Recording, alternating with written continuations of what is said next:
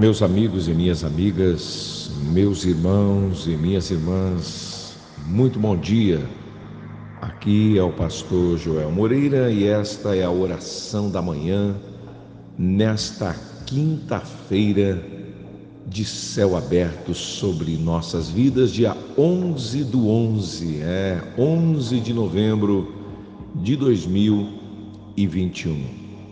Que a graça do Pai esteja presente aí na sua casa, no seu trabalho, no seu carro, com o fone de ouvido, indo para o seu trabalho, no metrô, no ônibus, aonde você estiver.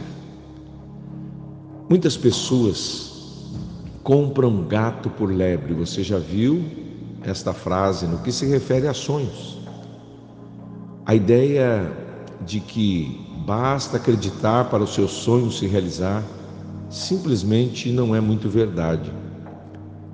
Quase toda criança sonha em voar como um pássaro, mas isso não vai acontecer por mais que elas se imaginem voando.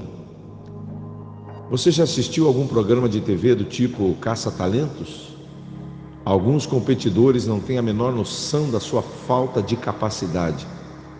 Eles cantam fora do tom, urram, uivam.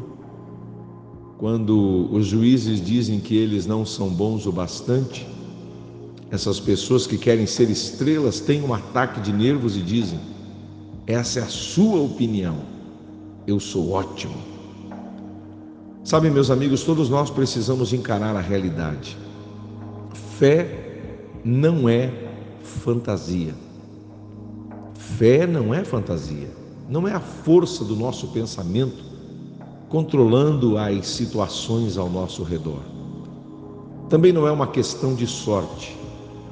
Alguns acreditam que se aparecerem no lugar certo, na hora certa e fizerem os contatos certos, então pronto, sua fantasia se tornará realidade. Não seria bom se fosse assim? Mas não é.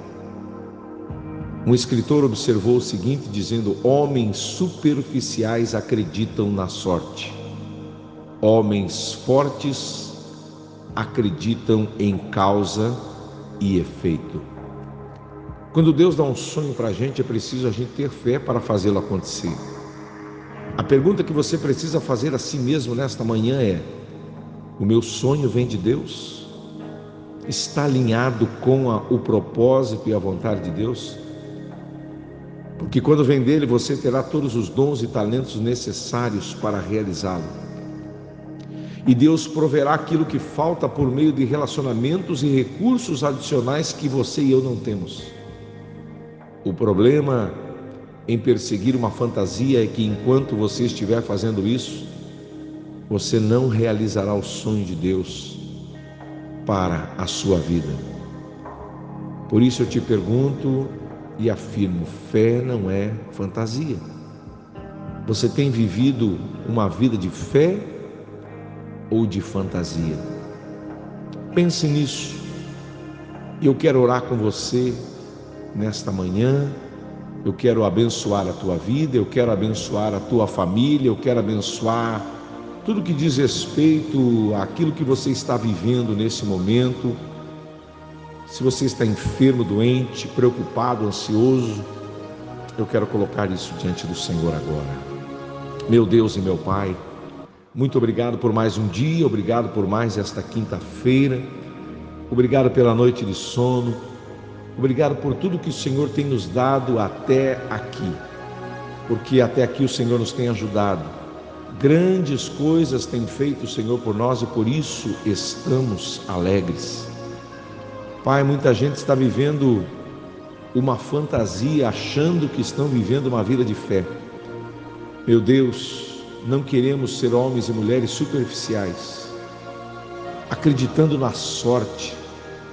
Nós queremos entender que a fé é algo que o Senhor colocou dentro de nós e que ela pode remover montanhas.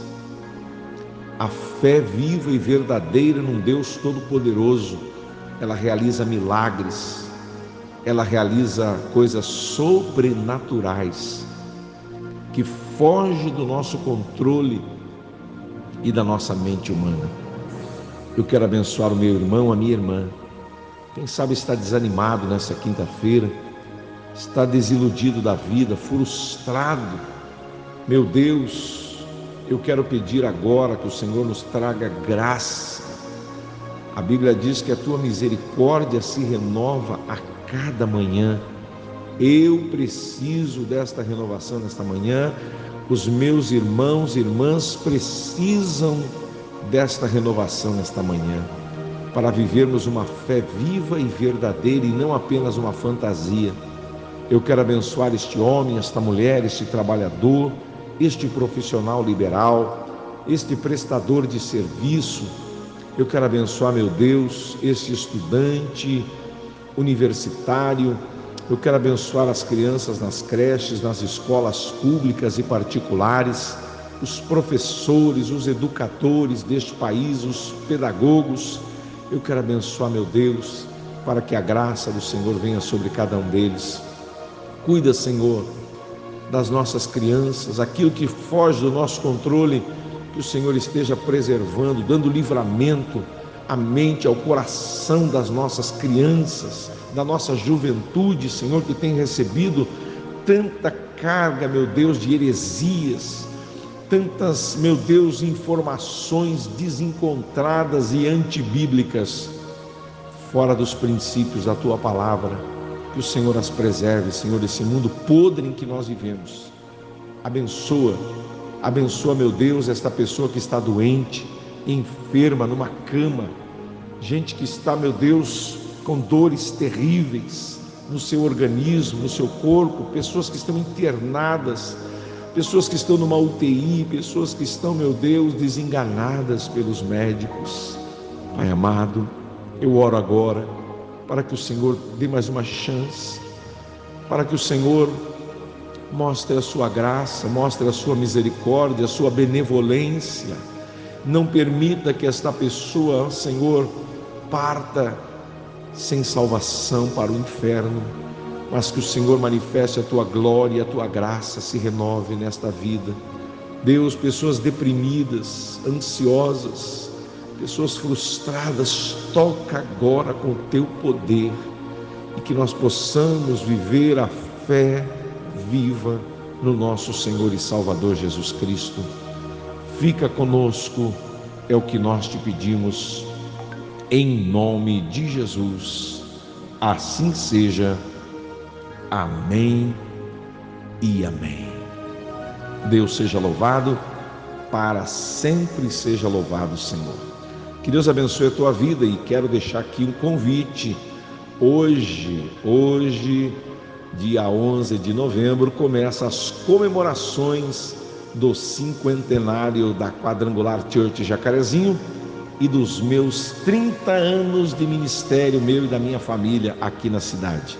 Vai ser muito especial, toda quinta e domingo, convidados especiais. E hoje estará conosco, meu grande amigo, pastor Rodrigo Amorim, e a Milena Amorim, a sua filha, cantora, mulher de Deus, uma menina abençoada, e que vão estar aqui sendo instrumento nas mãos de Deus. Hoje, 19h30, não perca por nada. Venha com a gente, Alameda Padre Magno 109, no centro, em frente ao Shopping do 9, Jacarezinho, Paraná. Que Deus abençoe a tua vida. Voltamos amanhã, se Deus assim quiser. Até lá.